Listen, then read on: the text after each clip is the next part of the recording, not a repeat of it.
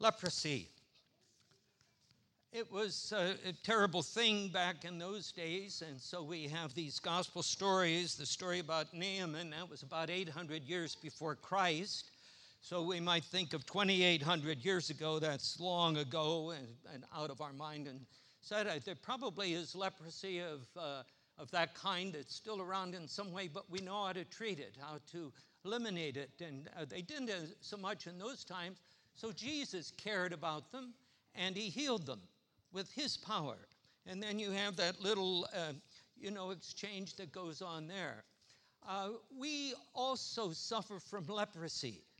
All of us suffer from leprosy in one way or another in our lives. It might be physical, it might be spiritual, it might be emotional, but things that are not working well within us as we make our journey through life.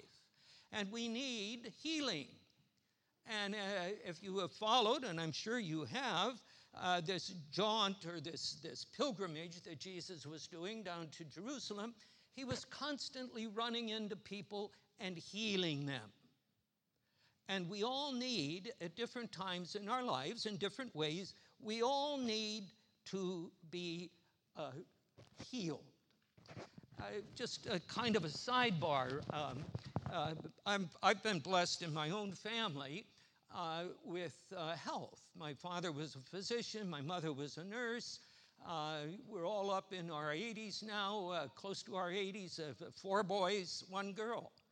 And 3 years ago, our young sister, she died of cancer that struck her like that. She didn't know she had it until she was getting itchy.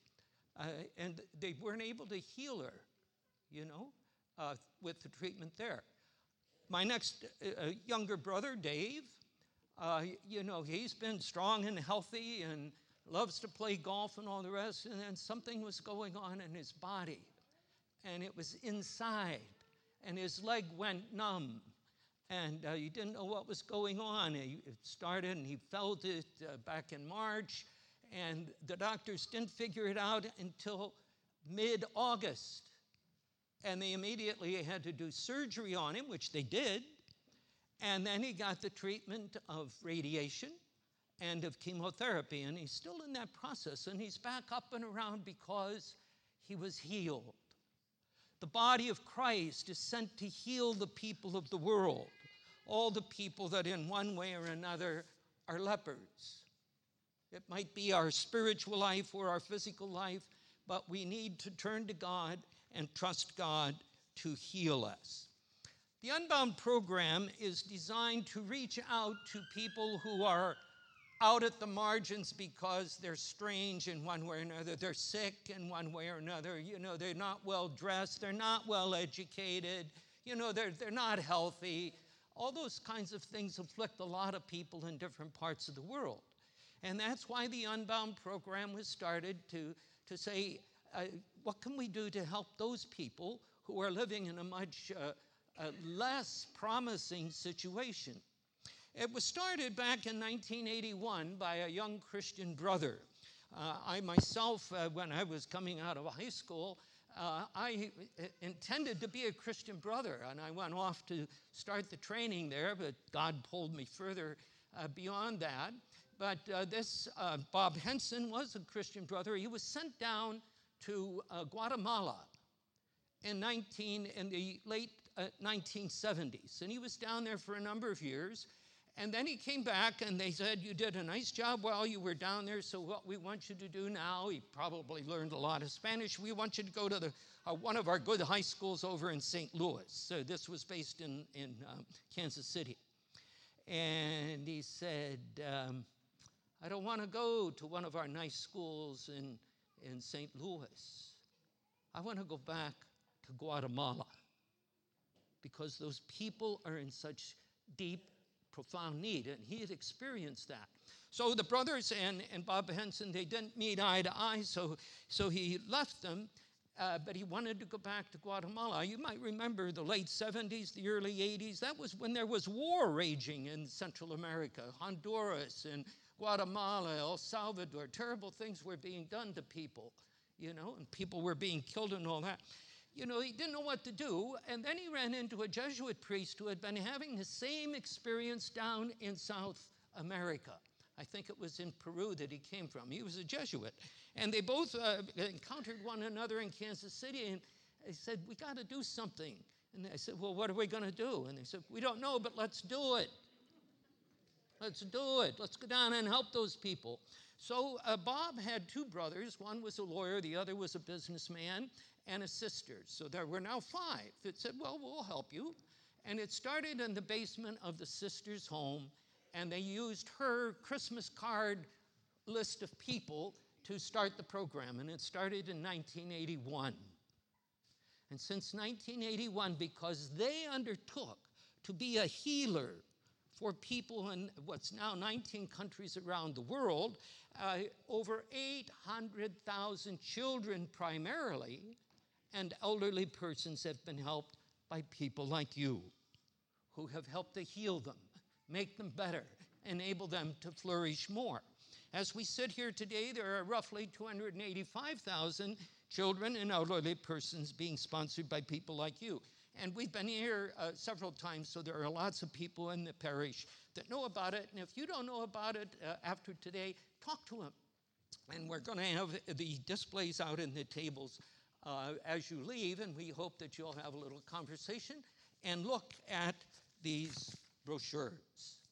This is little Michael. He's a 7-year-old boy in Colombia. He was born, actually, on the 31st of December in 2014. And he's a sickly but very bright young man. And we need somebody to support him down in Colombia. I'm going to invite RJ, who is an individual who has been a sponsor for a long, long time. And he actually, I'm going to let him tell it.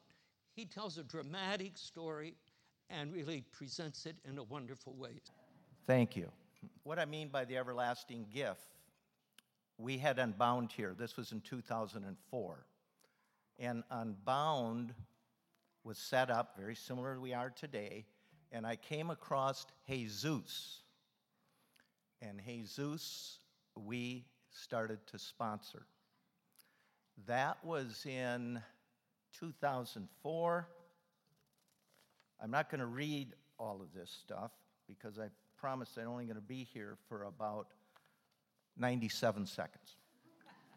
But I got a letter from Jesus in March saying us, it's his last letter, because he graduated from the University of Costa Rica with 2 degrees, is staying in Costa Rica to help families. And we're so blessed for that. I went down to visit him twice. Had a wonderful, wonderful time. He taught me how to play soccer. I taught him how to play basketball. I met his sister Kimberline. I knew Bob Henson at that point, who started this. And I said, I want to sponsor Kimberline. So we sponsored Kimberline and Jesus, met his mother, grandmother. Actually went to his house on my second trip. And he showed me this pot he had next to his bed that he caught rainwater in so he could have drinking water off the rusted corrugated roof of where he lived. So we were very, very fortunate. After he wrote us the letter and said that he was be the last letter, brought tears to his eyes. I was reading it. I don't dare read it now. It'll bring more tears to my eyes, tears of joy. And after that, my wife said, wait a minute, we got to sponsor more. So we sponsored Dado in Kenya. We sponsored Joshua in Costa Rica. And we sponsor Karen in Costa Rica. And my last letter wrote to Jesus and said, hey, we got 2 more in Costa Rica. He did write back and said he's going to try looking them up. So it's just a wonderful, wonderful opportunity. My 97 seconds is almost up, but I just want to say one last thing, and that is, on my way back on my second trip, I had to capture my feelings and reflections of what we had experienced. And it's not very long, but I'll just read it. And I do call it God's everlasting gift to us. Living with us daily is one of God's greatest gifts bestowed upon us. The incarnate Jesus, who humbled himself in our humanity, constantly invites us to unwrap, cherish, and embrace this sacred gift. The gift provides all of us a path and journey for us to share in God's glorious everlasting life. The gift is the human suffering of the poor, the affliction, the modern day spread around leprosy, that will always be with us, waiting for us to unwrap with our human acts of love, respect, and encouragement. When that gift is unwrapped with our acts of love, respect, and encouragement, we witness the resurrection of the poor from their entombment of endless poverty to the sacredness of human dignity. The gift then shines upon us, smiles of grace and gratitude, confirming we are all children of God, loving and serving each other. And I want to thank you for your presence, Father Bob, and thank you for my 97 seconds. That is an eloquent, I think, presentation of the difference you can make out in all those nations, as the psalm that we had talked about. And so I'm here, and basically I would invite more of the members of this wonderful parish. You are blessed. Let me say that. You are blessed in this parish to the extent that you can consider reaching out to sponsor maybe one more child or one elderly person, a male or a woman or a man, that need dignity with which to move on to their death and move on to their time with the Lord. And to become a sponsor is, in a certain sense, a very simple thing. You take a look. You look at the faces out there. You look at a little bit about them. Where is this Michael from? He's from down in Columbia. I mentioned what his birthday is. You know, and somehow he stands there. This is his photo. He's standing there with a big smile and a thumb up. But as I mentioned, I think to you, if not, I did in the last one, he's got a fairly serious sickness, and he needs support. The way Timothy needed the encouragement of Paul. Paul, by the way, was in prison when he wrote what we heard today to Timothy. Timothy needed encouragement. Somebody was there to help him move beyond whatever was going on in his heart and mind. And so the way to do it is you take a look at all these faces, and by the way, in their computer they have 35,000 faces of children and elderly persons who need somebody to care and to reach out to heal them. So the first thing is you take a look, and if one of them grabs a hold of your heart, you say, I'm going to sponsor that person. And as soon as you do that, make the commitment, you begin to pray for that individual as well as begin to communicate. You establish a relationship.